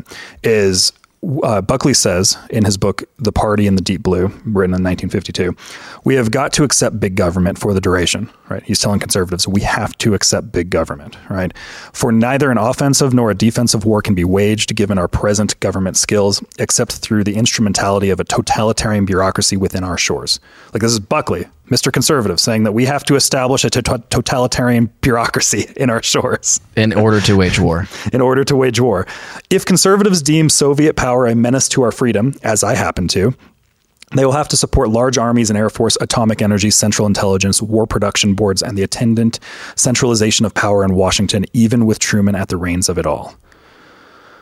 So if you look at like the Dispatch or the Bulwark or all of the groups that left the National Review or left Weekly Standard or left Fox News during the Trump era and then went and started their own thing, this is exactly the things that they articulate. They say, and some of these guys I really like who are major influencers on my thinking, from 2004 to 2008, which was, we need liberty and a narrowly tailored constitution where the government pretty much just keeps us safe from foreign invasion and keeps us from going to war with other states within America. That's what we should have a federal government with.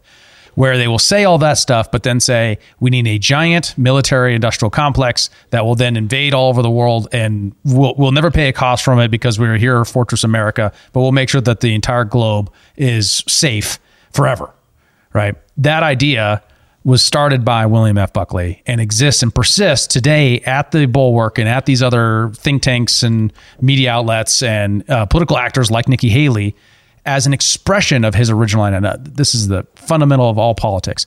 Every idea in politics that is imbibed by a political actor was once the idea of a defunct economist or philosopher. So then this is the philosopher that formulated fusionism, which is that I'm a domestic libertarian, but I'm a international imperialist. Wild. That is American conservatism as defined. It's wild that those two ideas can coexist in someone's head and have any degree of continuity when greeted with even the slightest bit of introspection. How could you possibly hold those two ideas together? Look at Dinesh D'Souza, who's just now, when he's like 50, right? I don't know how old he is, but he's older than me. He just now coming across the reality that, hey guys, the intelligence agencies are out of control. He has a new documentary called Police State now, which is about this. Where he's saying conservatives have been wrong about policing. Like, this is Dinesh D'Souza saying this, right? And he had Dave Smith on, actually, and interviewing him. Like, Dinesh D'Souza was interviewing Dave Smith, who we just played there. And Dinesh D'Souza said, I've come to the conclusion that Ron Paul was right about everything.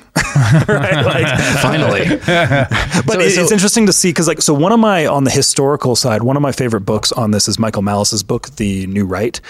He wrote a book kind of outlining the history of the right wing over the last century. And he showcases how the old right used to be, how the Cold War era kind of changed everything, and the right wing completely got co-opted, and then showcasing kind of the new elements and the new factions within like the new right again. So like you have the old right, which is like the anti-interventionist Calvin Coolidge type of right wing 100 years ago. Yeah, Taft is the number one representative in the Senate. Not Taft the president, Taft the senator. Yeah, and then this all happened, and now there's like a rebellion against this neoconservative regime that overtook the right, and there has been kind of this rebellion brewing over the last 10 years, and now we're seeing it with like kind of right-wing libertarians, the Trump people, et cetera, and like all these factions are starting to coalesce and come together as like this new right, right? This episode is brought to you by our friends at Zesty Beverages. They're on a mission to unf the standard American diet by crafting drinks with fewer calories and more nutrients from real food. Their lineup of delicious offerings now includes Electric Peak Yerba Mate, postbiotic sodas, keto-friendly, ready-to-drink margaritas, and hard teas. Wondering what a postbiotic soda is? Well, head on over to zestybev.com to learn more and find a retailer near you. Once again, check them out online at zestybev.com. That's zestybev.com. This is, remember some time ago we covered it because that comedian that now has a podcast, Jimmy Dore, covered Liam's tweet about the old right, and he was like, it's always been like this, and his memory of this goes back to the Bush administration, right? So like the way Jimmy Dore thinks about this is like Bush administration was the beginning of American politics.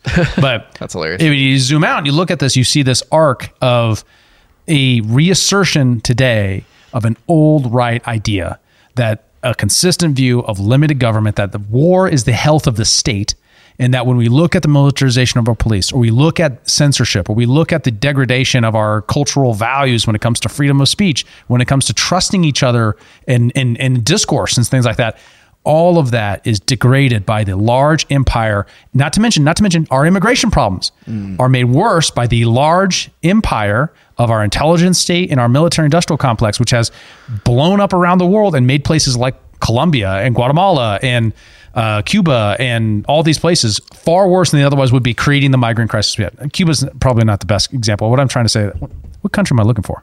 Venezuela, maybe? Well, Venezuela is another Honduras. one. Honduras. Yeah. Yeah, right. I mean, like the Zeta drug cartel was a paid arm of the CIA. And we know this. You can look it up on Wikipedia.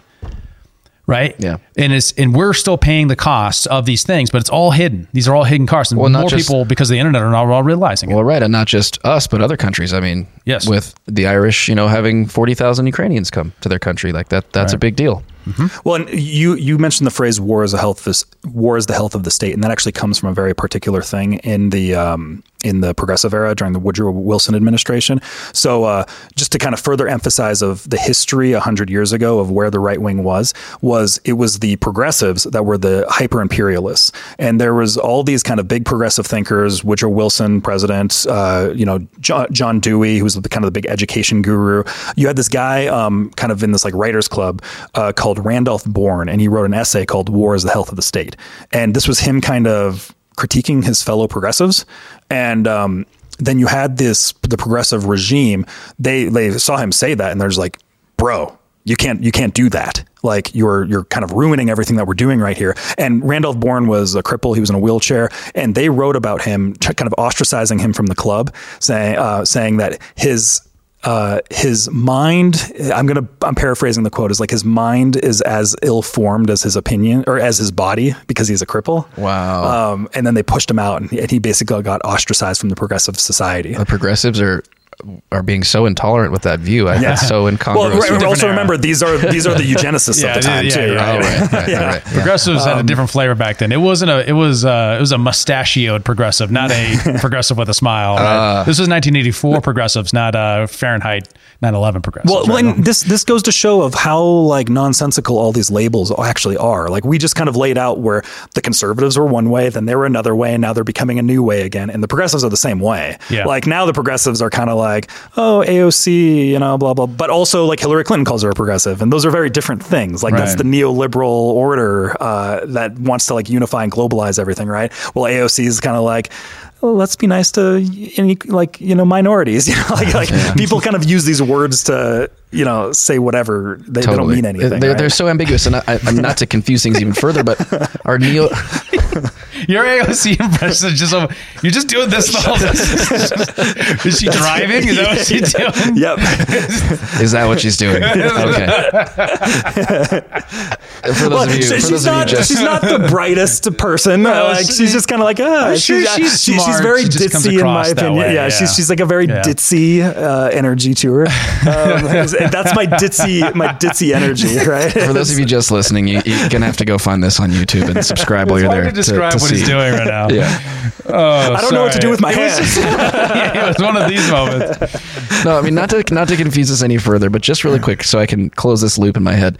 We've talked about neoconservatism. Then you just brought in this neoliberal globalization sort of idea. Are neoconservatives also a part of the neoliberal world order? I think they're kind of part of the same cocktail party crew. Okay, Yeah. they all It's like a rub elbows, but they like disagree in public for show. And they disagree behind the scenes too. I mean, they have different interest groups, right? So, like, look at the way the many of the neoliberals were critical of some engagements in the Middle East, but not all. Right? How some of them are like AOC is very, on the side of the Palestinians, while all the neoliberals like Hillary Clinton are all on the side of Israel.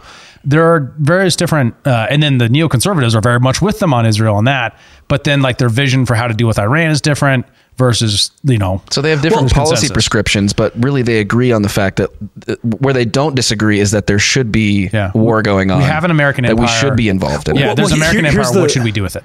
Here's also the problem with the neoliberal word is Hillary Clinton describes herself as kind of like a neoliberal, and like Joe Biden is kind of like a neoliberal. But if you go to Wikipedia, it says like F.A. Hayek and Milton Friedman are neoliberals, right? So like these words really don't mean anything. So if you're self-describing yourself with these words, like you don't know what the word is nothing. It doesn't mean anything. Well, people are trying to attach meaning to it. So it's like if what you're saying is, I believe that there should be minimal barriers on people's ability to migrate to other areas and find prosperity and improve their lives.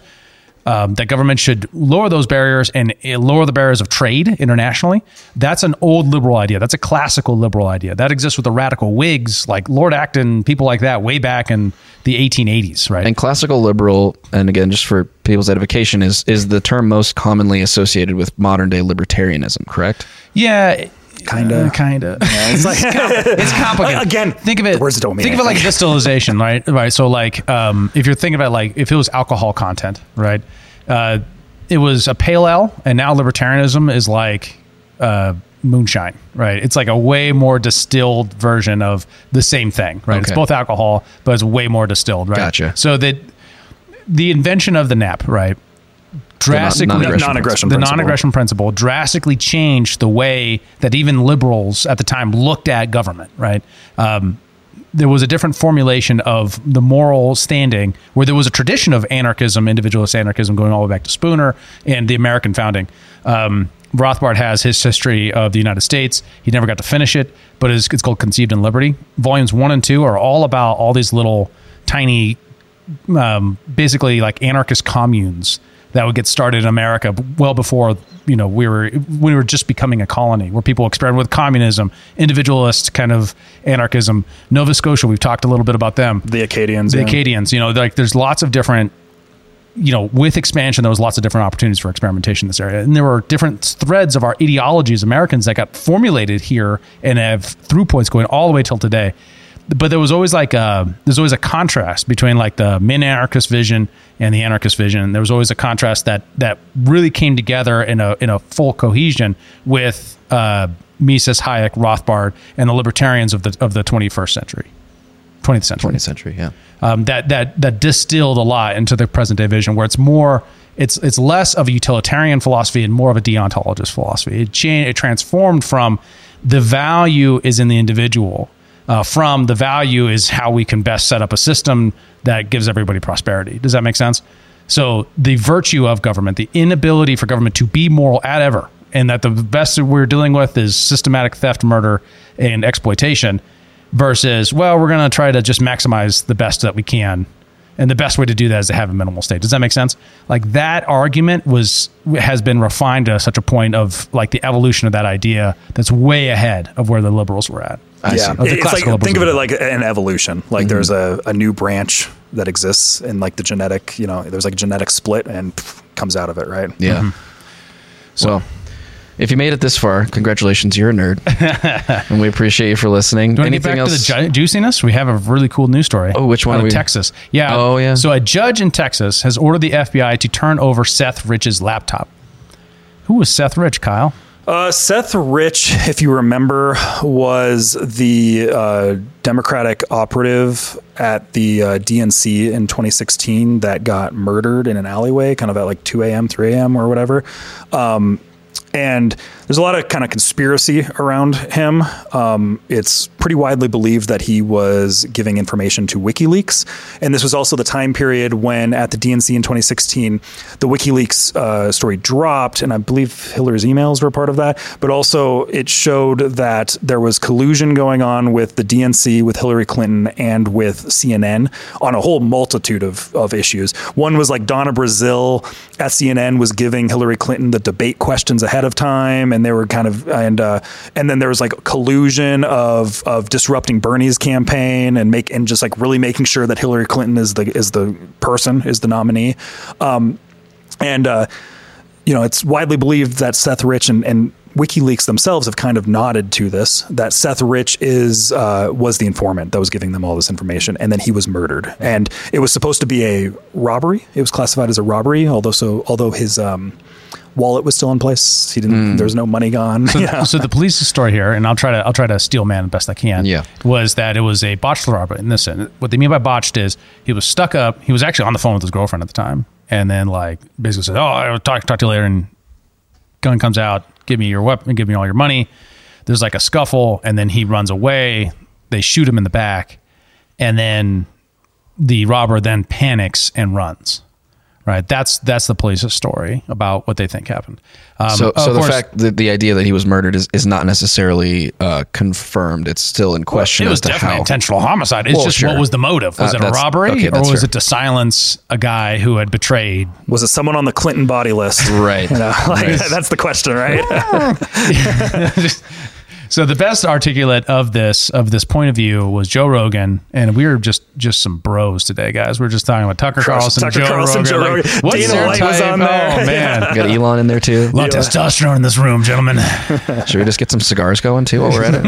Let's do it. Get that nicotine. Okay, so yeah, this is a rant that Joe Rogan had on the Seth Rich situation. Pot. I got problems. Listen, man, I'm not a fucking reputable person. That's what I try to tell my people. political ideologies. I mean, I'm just not. I'm not that well read when it comes to politics. I have my opinions on things, but when it comes to things that are rock solid and clear, like that Seth Rich was murdered and people want to ignore it, I'm like, what the fuck do you think happened? There has to be some sort of a disconnect here. When a person is giving information to WikiLeaks that exposes corruption inside the very organization that's responsible for the fucking Democratic Party, and he gets murdered, and you're like, oh, the conspiracy theories. No, he got murdered. There's no conspiracy. It was a botched robbery. Says who? Says who? Where's his? How come his wallet was there? How come his watch was there? How come they didn't take his phone? What the fuck are you talking about that I'm a conspiracy theorist when I just tell you the facts? So and this WikiLeaks thing with Julian Assange is the craziest shit ever when he said there's consequences to sharing information with us. And everybody's like, he works for Russia now. He works for Russia. So he was the darling of the left when Obama was in office. Yeah, so it is. I was skeptical too. Like when the Seth Rich thing came out, I was like, "Holy buckets!" Right? Because it was a big story. It's kind of strange looking back now because everyone's kind of like, "Oh, of course the DNC conspired to,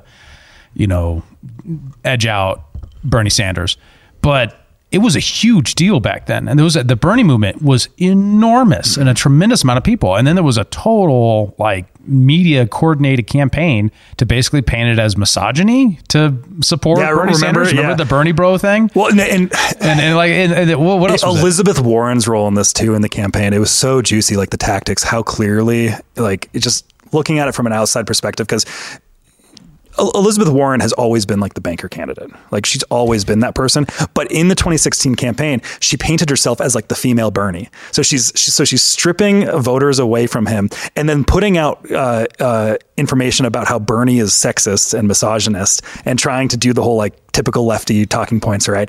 And then everybody except for Elizabeth Warren, I think it was on like Super Tuesday, they all drop out and endorse Biden. But on Super Tuesday, which is kind of like the day that that Bernie needed, she stayed in, peeled votes away from him, and then after Super Tuesday dropped out and endorsed Biden. Right. Wow. So you just like you see like the coordination that exists here. It's so juicy. Yeah, it's so juicy. Definitely next level. And Bernie Sanders does have some very risque poetry as well as short stories that are not exactly written in college kind of a thing. Yeah, they were a 1960s vision of sex. It was not.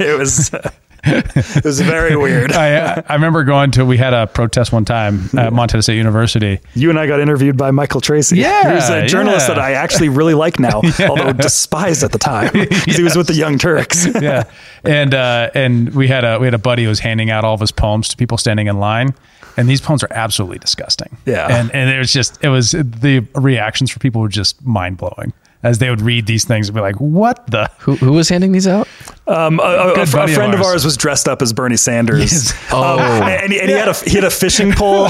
He had a fishing pole with $1 on it. And he was like trying to fish up some liberals. It was pretty, but he was handing out Bernie Sanders poetry. Yeah. Wow. I mean, the first thing that comes up when I search Bernie Sanders poetry is an NPR article, "The Bernie Sanders Rape Fantasy Essay Explained." Yeah. Whoa. Yeah. Well, I mean, that's just a headline and it's NPR, but haven't it's read real. it. No, it's real. It's real. That's accurate headline. Wow. It is super creepy.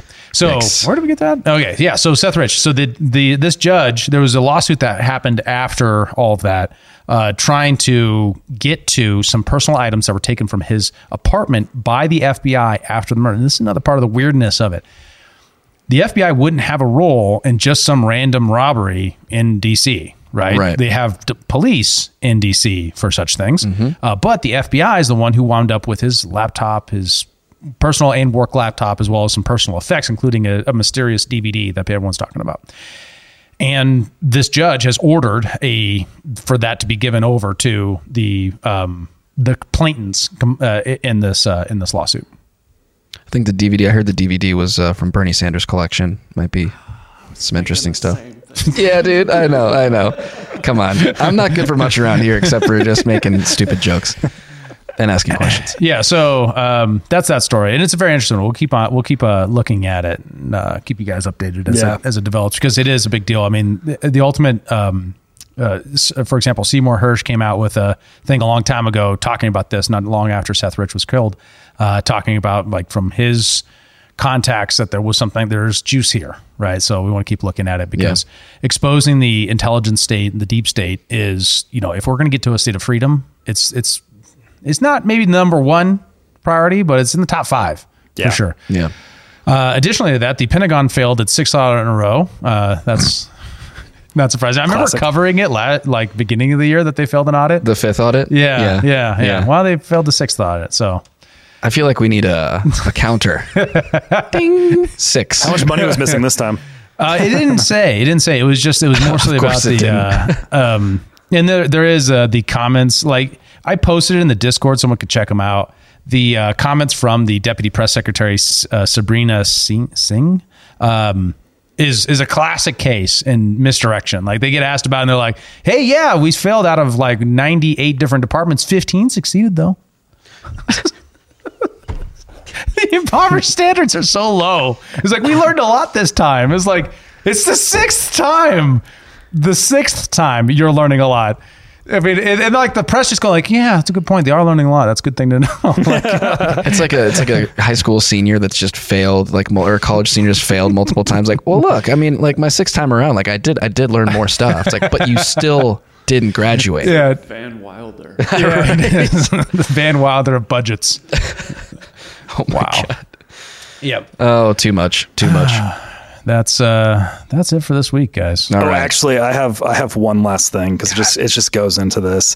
I don't know. I figured we could just deal with a David rant after this. Did you see this tweet from Joe Biden? What does it say? Read it out for the people. So he said, let me be clear to any corporation that hasn't brought their prices back down, even as inflation has come down. It's time to stop the price gouging. Give American consumers a break. And I just love the community notes comes in here, just like educating him on economics. As long as the inflation rate is positive, prices are going to continue increasing. The fact that inflation has come down to 3.2% in October means that prices are still going up, albeit at a slower rate than before. So, community notes has been incredible. Like it sometimes gets it wrong, but for the most part, it's beautiful how well, like the fact that the president of the United States is getting community noted like this, it's just like constantly. It's like every other tweet seems to be it's the president's like social media staffer that doesn't understand inflation. But somebody approved this. But somebody clearly, in the administration I don't think Joe Biden understands inflation or anything either. Right? Of course, like, he doesn't know what's going on, right? Like, he doesn't get stares. I don't think he gets inflation, but this is a classic like Democrat type of talking point. Inflation happens because greedy businessmen are now 3% greedier than they were last year. And if they were less greedy, that would be less inflation. Well, didn't you hear that, egg producers were illegally exporting eggs to other countries and thus... At the wrong time of the year? Yeah. How dare they export in November rather than some other time? We can't go into it because this will be a 3-hour show if we do. But it's a very frustrating thing that this is a common narrative that happens on the internet in American discourse. And one of the things is just to say... businesses are always greedy. Consumers are always greedy. Everyone on the planet would always rather have the things they spend money on be less and the things they can charge for their money be more, including the people that you buy from.